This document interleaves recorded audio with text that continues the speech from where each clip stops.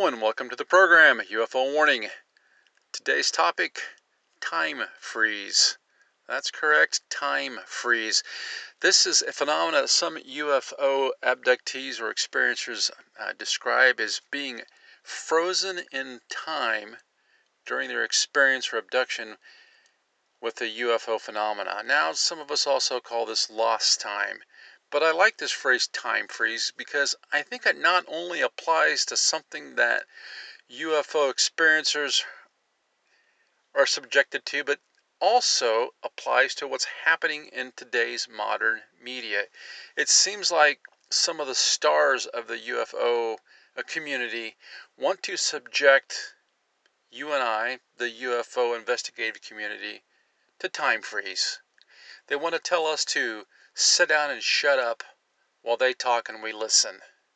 They want to subject us to a pre-internet world where we were unable to find countless UFO encounters, reports, biographies, videos, whatever, online. And we're so blessed today that we can just log on to a computer or your telephone and you have access to probably millions of reports and accounts that people have had with UFOs, ETs, non-human entities, whatever kind of paranormal thing or extra normal thing you can think of. You can research it online. It takes about a second. But it stuns me how we have certain celebrity investigators still want to put themselves on programs on the History Channel or on YouTube or wherever, set themselves up as repositories of wisdom, some might say suppositories, and tell us how we need to be quiet, how we're kooks, quacks, they want nothing to do with us but to send them money, shut up and listen. And it just kind of gets my gourd a little bit. Now, I go off on this tangent because I'm rummaging around online the other day, and I come across, I guess it must have been a clip of one of the unidentified programs, and the History Channel posts like segments up there. And this one had to do with Mario Woods. It happened back like in 1977, I believe, out in Wyoming when he was a soldier assigned to one of the underground nuclear missile silo facilities out there. Pretty serious business, of course. And it's about a 9-minute video, and I'm watching it, and it's well done. It's the cinematography's awesome. The interview seems really good. I mean, it's polished. And, you know, you start watching these things and you can't take your eyes off of them. I went ahead and posted the link there at the website, ufowarning.com. It's worth the watch. And I'm like, wow, you know, maybe I've been a little too tough on Louis. I mean, he's putting some really good stuff out here. And so then I'm curious, you know, I want to see more about this case because what can you know in 9 minutes? They like I said, they had a pretty good interview with this guy. You know, here it is, 43 years after the fact or something. Anyway, so I do a little bit of that research online, something that I wouldn't have been able to do maybe 25, 30 years ago. And I find out there's a little more to the case. And I also find some information from Robert Hastings, kind of a I think he's a somewhat well-known UFO investigator. And I put links to some of his stuff there at the website, ufowarning.com. And he had a pretty critical review of that video, and for good reason. But first, before we get into that, I want to just read some of this that Hastings wrote back in September 10th, 2017, before the unidentified clip came out with Mr. Woods. And his account of it's pretty detailed. Now, he says, over the past 44 years, I have interviewed more than 160 U.S. military veterans regarding their involvement in nuclear weapons-related UFO incidents. Many of the cases occurred at Minuteman intercontinental ballistic missile sites, those are the ICBMs, during the Cold War era. Typically, a two-man team of missile launch officers at an underground launch control center, LCC, would receive an alarm on their missile status console indicating a possible security breach at one of the 10 widely scattered launch facilities they controlled. A two-man security alert team, a SAT, would then be dispatched to that location to investigate. So here these guys were up on the northern plains of the United States, out literally in the middle of nowhere, guarding these underground nuclear silos. You know, you see them on television now sometimes where some of these things have been converted to bed and breakfast. I don't even know why you'd want to stay there. They're quite ugly in my opinion. Anyway, usually upon arriving at the LF, commonly known as silo, that's the launch facility, the SAT team would observe a UFO silently hovering directly over the site at low altitude. So did you catch that? Usually. This was a very common sight that these things were having their airspace invaded by UFOs. You gotta wonder what they were doing there. I mean, they're coming there that often. Are they just somehow drawing energy off of these things? Or are they making sure that the Americans and the Russians weren't blowing each other up? Very strange.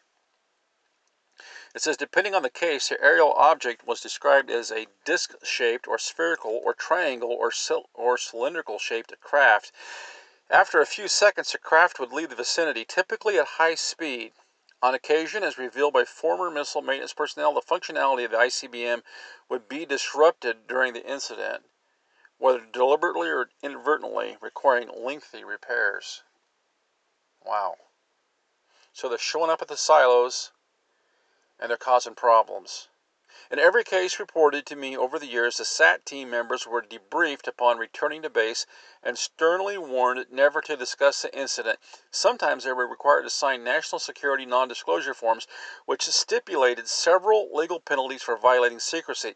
Often each team member was quickly transferred to another base without his partner, probably to prevent them from discussing their experience between themselves and spreading stories about it within their squadron. Well, you've got to control the narrative. The last thing in the world that any government is going to want is for their people to think that they're not able to protect them. And when we see these UFOs show up and disable nuclear facilities, well, Houston, you have a problem. In every case reported to me over the years, the SAT team members were debriefed upon returning to base and sternly warned to never discuss the incident. That's correct. Recently, one such case was brought to my attention, which appears to be far more dramatic in nature, in terms of its immediate and long-term impact on the security personnel involved. Indeed, on the available information, it seems probable that the SAT members were actually abducted by those aboard the UFO and transported along with their vehicle to a location some 5 miles away, where they were eventually discovered by other Air Force security teams. Now, this is a case we're talking about. The two U.S. Military personnel, they're in the military vehicle. They're attempting to go to the silo to observe one of these, what's going on. They have an intruder report. They're going to go there and check it out. They come across this UFO. Boom, they're gone. This is so reminiscent of what we see happening in a lot of these cattle mutilation cases. It's as if these cows are being picked up, they're being mutilated, and dropped somewhere near the area where they're picked up from. And that's kind of what we're seeing happen here with these two fellas.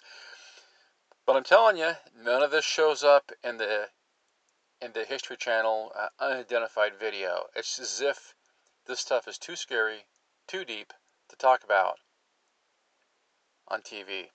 Okay, we go on here. It says, what follows here is a written summary of that incident provided to me by U.S. Air Force veteran Mario Woods, Jr., who was stationed at Ellsworth Air Force Base, South Dakota, from 1975 to 1979. As a member of the 44th Security Police Squadron, the narrative has been edited for the purpose of brevity and clarity. It starts like this. In November 1977, while assigned to the November Flight Launch Control Facility, I was the security alert team on the night shift, 6 p.m. to 6 a.m., paired with Sergeant Michael, and it doesn't say his name here, who outranked me, thus making him the team leader. I'm not certain of the exact date, but Thanksgiving was approximately 2 weeks later, and as a newlywed, I was looking forward to being home with my wife. On that particular night, it was clear and very cold, and the ground was spotted in snow. While at the LCF, that's the launch the launch facility there where they keep the missiles at. I walked outside several times to stretch my legs and have a cigarette and look at the stars. The clarity of the sky in South Dakota is like you've never seen. We were positioned just a few miles north of the small town of Newell. On one occasion, I really didn't look at the time, but I'm guessing it was around midnight. I noticed a very bright star that I had not seen before. I first thought it was a large helicopter or a B-52 bomber flying one of the low-altitude sorties they sometimes did out on the prairies, but it was not. It was hovering at about 30 degrees above the horizon, so the way it shimmered and pulsated led me to continue to watch it for some time, say 20 minutes. I eventually walked back inside the LCF and made a comment about it to Sergeant Blank. He laughed and said, "Sure, whatever that meant." Then I told the Flight Security Control, FSC, who acts as a go-between the response team and the missile capsule crew officers below ground. The FSC also keeps Swing Security Control, WSC, back at Ellsworth apprised of all activities on site. After perhaps 30 minutes, I walked back outside and saw no star, so I thought, okay, it was a plane or helicopter. But as soon as I said that to myself, it lit up again. Not quite in the same place, but at the same elevation and more north. Instead of being due east of my location, it was more northeast. This is a phenomenon we see all the time with UFO encounters. The person sees a UFO, or maybe they almost have a premonition of a UFO, where the thought has come into their head, and then lo and behold, this thing presents itself to them. Okay, this is what I call this is just your average observer effect.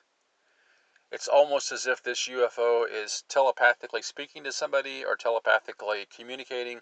In this situation here, he sees the UFO, he notices it, has an observer effect. This thing's moving north. It's almost like it's communicating with him and telling me, hey, I'm here.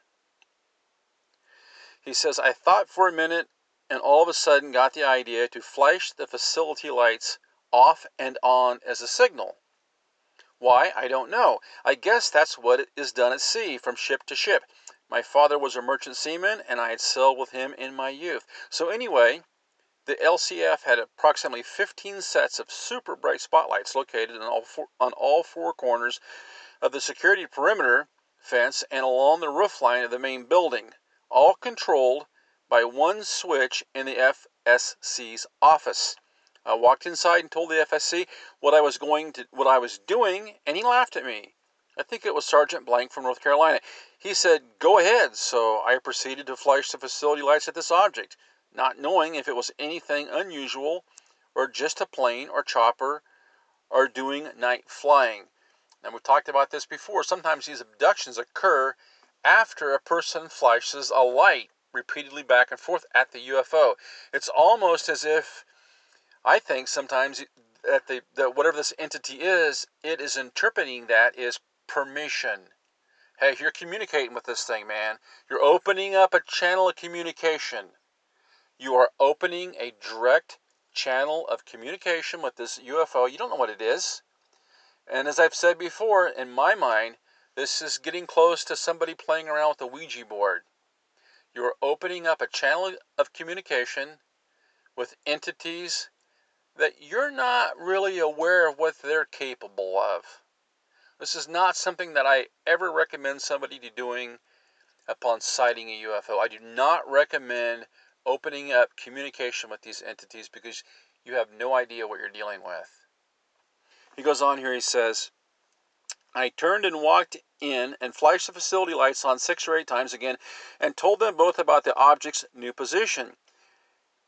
Neither took me seriously. I then went outside one last time, but the object was gone, so I went back inside, thinking how strange all that had been and feeling stupid about flashing the facility lights at it. I went into the day room and sat down to read or watch some TV. At approximately 130 hours, I guess that'd be 1:30 in the morning, we received a situational 4 alert from LF November 5, which was the closest to our LCF. So I guess they must be actually the control facility, and they're talking about the actual launch facility. And also closest to the town of Newell. Sergeant Blank and I donned our heavy winter parkas and cold weather gear, and I placed my ditty bag in the F-150 pickup police vehicle.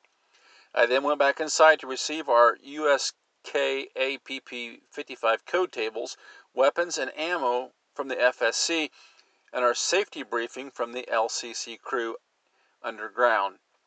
WSC went back to Ellsworth, was also contacted, and our estimated travel time to and from the site was discussed. A SIT-4 meant that, that's a situation 4 I suppose, meant that the outer zone antenna on the missile site and the underground SOP support building had been penetrated or had alarmed for some unknown reason. That was no problem, as I had done this type of clearing and reset procedures many times at other locations. We left the LCF and headed toward Highway 79. I was in the passenger seat, and as we were nearing the highway, I took off in the distance and could see the bright object was apparently near the missile site, which was seen 7 or 8 miles away. I immediately turned to Sergeant Blank and said, "Look, man, that light is over November 5. He replied, "No way," but I could see his face, and he was hoping not. Now, I don't remember any of this part being in the unidentified video clip that I saw. If it was, I don't remember. All I remember is them getting the phone call, and then they describe heading toward the launch facility and the UFO encounter. But we can see here, this was a multi-phased, ongoing situation. You have a young soldier. He's at the launch facility, which is a few miles from the actual missile. He looks outside. He sees this light that shouldn't be there. He goes in. He talks about it. He comes back. He decides that he'll flash the facility lights off and on several times. These are super bright spotlights, which he does. And in response, this object moves. Now, the next thing you know, he gets a call that the actual missile facility, that's the big hole in the ground with the nuclear missile, that area has been penetrated, and they need to go up there and find out what's going on. So they, after some consultation, that's what they do. They're on the highway, and lo and behold, they see the light again. He says, "We didn't inform anyone about that on the radio to the best of my knowledge, but I continued to view the object. As we approached Newell, we made a right turn on the road that led to November 5. As we did, we immediately saw the object hovering directly over the site. It made no noise and was a huge, glowing, reddish-orange sphere. It was only 15 to 20 feet above the ground, and it was roughly the width of a Walmart building. I've thought a lot about its size, and I think that estimate is fairly accurate. It was enormous." Sounds like it might have even been a Walmart supercenter. Now, we'll say here he describes it as being orange.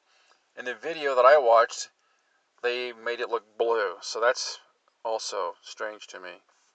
He says his surface was shimmering with red and orange colors, constantly swirling and churning.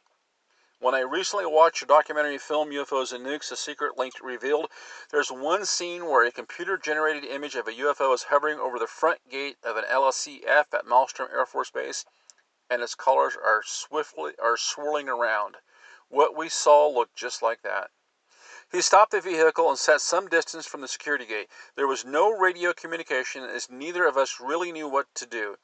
As we stared at this thing, it seemed like forever. All of a sudden, I could not breathe.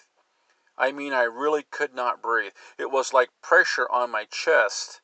I could not figure out what was happening and turned to look at Blank and could not figure out what was happening. And he's talking about looking at his co-worker there, the sergeant, and saw that both his hands were on the steering wheel, and he was looking straight ahead with a blank stare on his face. Some kind of glow was around him, and I noticed that suddenly he too was gasping for air. I carried a 3D cell Maglite, a huge flashlight by today's standards, but the best back then. All I wanted was relief for me and him, so for some reason I rolled the window down and pulled myself out and sat on the window frame and flashed the light at this object until the suffocating pressure seemed to go away. Then after 15 to 30 seconds, I slid back into the seat. I remember my M16 weapon was positioned between my legs, so I grabbed it as I sat back down. At that point, I didn't look at Sergeant Blank, as I was in some kind of daze. But I saw something like shadows on the right side of the vehicle. And I have memory of voices in my head, more than one saying, "Do not fear," over and over. I think I remember small figures, maybe 5 or 6, walking toward the vehicle. Standing behind them was a taller figure, who I think was in charge. Then I believe I passed out. Now this is clearly an abduction, and it is not covered at all in the History Channel documentary Unidentified. And you know, really, if you're going to tell the story, why not tell the whole story? Unless, of course, your goal is to control the narrative. It goes on, it says, the next thing I remember, and it seemed as if only a minute had passed, was the crackle of our radio and someone saying, "November 1, what's your status?" I turned to Sergeant Blank and said, "You get that, and I'll strike the site." But he said nothing. He simply stared off into the distance, so I picked up the mic and informed our FSC that we would begin the strike and were positioning the vehicle. There was a long pause, and then he came back and said, "Where are you located?" This response seemed very odd, but I said something to Sergeant Blank, but again he said nothing. I asked the FSC to hold on, as I didn't see the facility lights that were normally on at night. But I put the mic down and stepped out of the vehicle, only to find that we were somewhere other than November 5. My first step was into wet mud, even though it had been really cold that night, and the ground should have been frozen solid. The entire area was soft mud, and our vehicle was almost in the middle of it. You know what that sounds like to me? They've been picked up, and they've been put down. But to my right, just feet away, was a tall concrete wall of some kind. The sun was just coming up, and I could see that it was a dam that held water in a reservoir. It turned out to be located north of Newell, and is called Newell Lake, quite a few miles from LF. We were parked next to a road, went past it. That made no sense to me. Now think about this. He said it was 1:30 in the morning, just before they got this call. Now this is in late fall, November sometime? Let me tell you something. They're in northern South Dakota. The sun ain't coming up till at least 7, 8 o'clock in the morning. You have very long nights and very short days at that latitude in the fall and winter. So they had been gone a while. They'd only traveled a few miles with the truck. I don't know, maybe what, I think it said like 9, 10 miles. They had lost time, as he said, been frozen in time, probably for 5 or 6 hours, at least 4 or 5 hours. It says, this response seemed very odd, and I said something to Sergeant, but again, he said nothing. Goes on, it says, but to my right, just feet away, was a tall concrete wall of some kind. The sun was just coming up, and I could see that it was a dam that held water in a reservoir. Okay, that is Newell Lake. Then he goes on and says, the radio came back on, and we were told to stay where we were. Our radio signal had been triangulated, something I knew very little about, and then the WSC came on and told me that our sister flight's SAT teams had been dispatched to find us. A backup sister team reached us first, and I was told to follow them to the edge of their patrol boundary, where we would be met by our November 1 backup team. When our vehicle arrived, I started asking them questions about what was going on, but they told me they had been ordered not to discuss the situation with us. I again tried speaking to Sergeant Blank. I kept asking him if he was okay, but he still would not respond. Then it hit me like a chunk of lead. I never went on to the November 5th site. I didn't understand why at the moment, but I was certain that we never got past the LF security gate, because he was still just staring into space. I moved over to the passenger seat. He was not a large man, and I was in good shape. We maintained radio security checks for the entire ride back, met up with the sister team, and proceeded to November control. The flight chief, Master Sergeant Blank, and Assistant Flight Chief Sergeant Blank met us at the facility for a debrief. Sergeant Blank was in a pitiful condition, and I later heard that he couldn't tell them anything, that He made no sense of it all. He was removed from November Control and assigned to base duty for some time. Me, however, I remembered everything up to hearing voices and blacking out, and everything after coming to and standing in the mud. Everything in the craft, the suffocating atmosphere, flashing lights at the object, not going into the sight, and yes, thinking only minutes had passed from the first seeing this thing to being somewhere else. During debriefing, I was told that nearly 4 hours had passed, and that 6 security police backup alert teams had been searching for us. I did fill out an Air Force Form 1000 UFO sighting report and wrote all I knew about the night and early morning before I was allowed to sleep. The next day, I returned to Ellsworth and was interviewed by the 44th Missile Wing commander.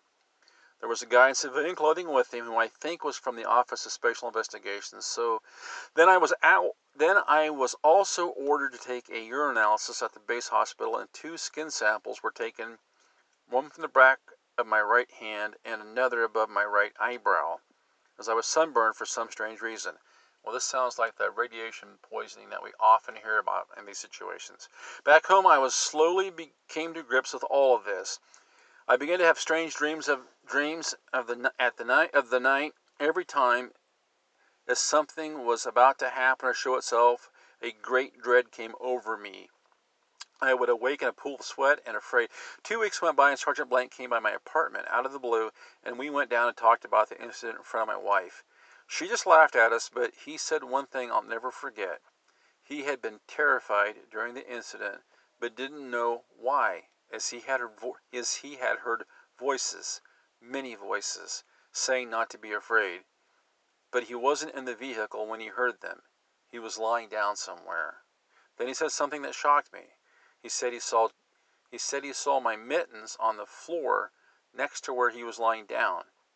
It was as he was hearing the voices. I reeled when I heard this. It meant that I was probably there with him and that we were no longer in the vehicle. Had not even thought about the mittens after that night, those heavy Air Force issue gloves with open fingers. You could fire a weapon, but when he said that, I ran to my ditty bag to check, and they were not there. I got shivers when I saw that. I can't explain why I didn't miss them. This is something else very common we find with abductees. Whatever these entities that are abducting people don't really seem to have a lot of regard for clothes or how they're put on or how they fit. People constantly end up, well, tragically, when they find them. David Paulides talks about this all the time, finding these dead bodies of missing people in national parks where the shoes are missing, when there's no way they could have climbed that mountainside barefoot. And you see this here. His mittens are missing, and whatever took him, they don't seem to care. So please don't tell me these guys are space brothers. One more thing, I have 2 small puncture marks on my skin that I can't explain. This is what Hastings brought up about the video. Elizondo would not approach this. This was not mentioned in the unidentified video. One more thing, I have 2 small puncture marks on my skin that I can't explain. They're identical, a perfectly round depression with a raised dimple in the center. One is under my left armpit and the other is on my left foot above the ankle. I don't remember any time or situation when I would have gotten them. Wood subsequently sent me photos of these marks. After a few weeks, I was removed from the November Control and reassigned to Kilo Control near Sturgis, South Dakota. I had the same sense that I could pick that object out of the sky, find it among the stars, even at Kilo. It made no difference where I was, but I never saw it close up again. But it was out there visiting all of our bases. We heard stories about other flights, seeing things near the LFs on many occasions. Also, National Enquirer had heard rumors about UFO activity in our region and was patrolling our areas looking for stories. We were told never to speak with anyone about any of this, so I never did as ordered. Sergeant Blank was transferred somewhere else a month or so after the incident. I found out somehow. I remained at Kilo Command working with a different guy, Sergeant Blank as a SAT team member, then leader, and then reports, and then FSC Stories about sightings were all over the missile complexes, even reports of cattle mutilations.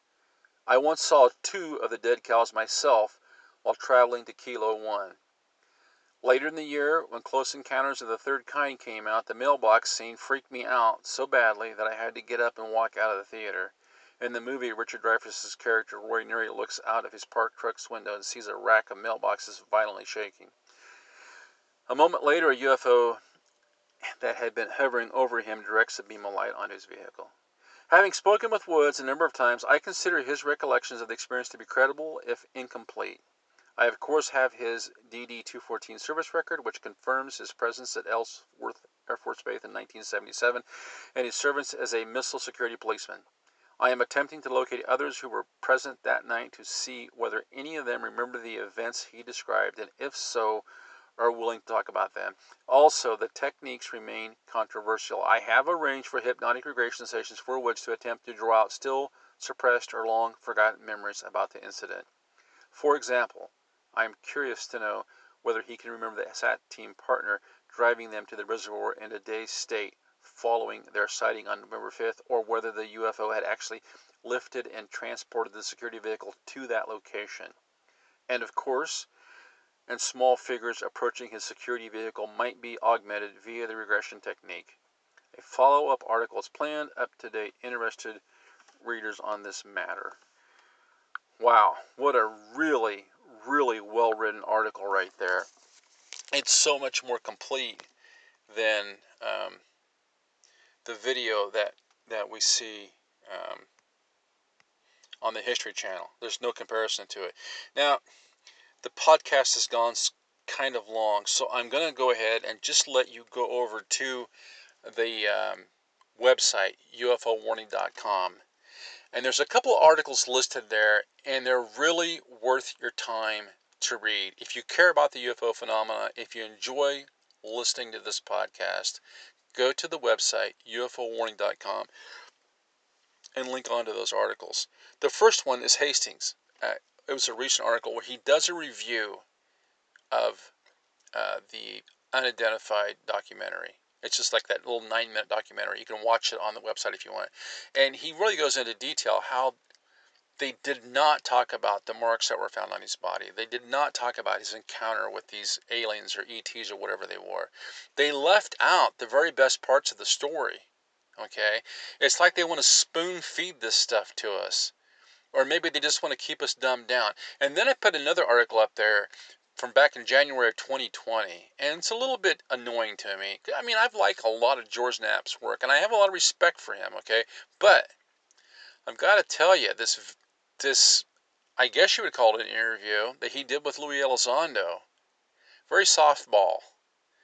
At no point are we told, for instance, where the 3 videos came from, how they ended up, off the aircraft carriers into the hands of him and Tom DeLonge. That subject never comes up.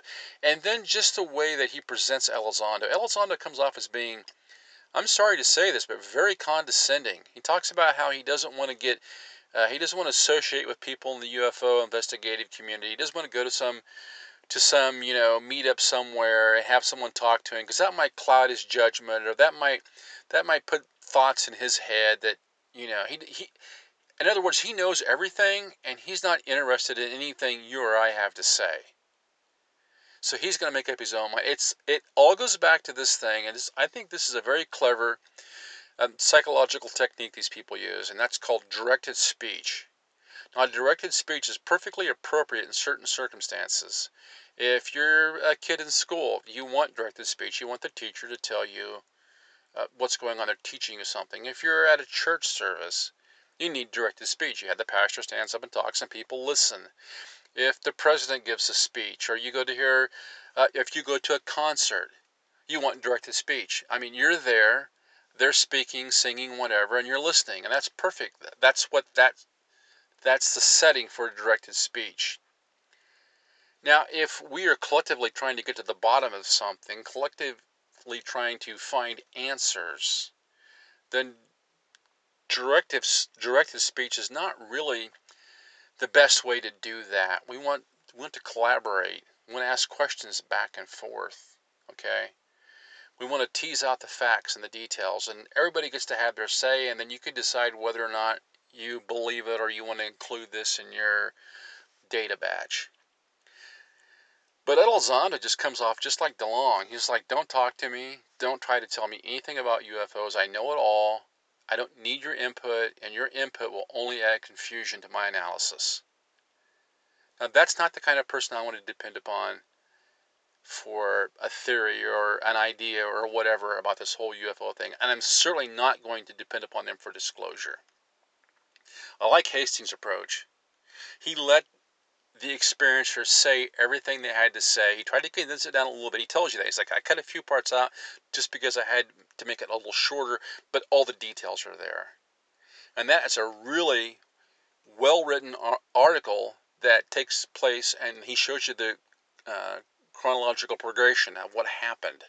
He reconstructs the crime scene. It tells you everything he does and doesn't add in things that he doesn't know. That's really a fine piece of work. The stuff I saw on the History Channel was entertaining, okay? But the danger to that is that they leave out so much important stuff that we're not really able to form and inform the complete picture of what we're dealing with. Now, there's some other stuff on the website there too. There was a conservative site had posted their analysis of the ATIP program and the fact they thought it was a waste of money. I posted the link. Take a look, see what you think. I think it's important that we examine all these ideas as long as they are presented in a reasonable, logical way. And then you can sort out what you want to believe and what you don't want to believe. But I got a resource there, ufowarning.com. Stop by, check out the articles, read the articles, and then make up your own mind as to what you think is going on. Until next time, this is UFO Warning, over and out.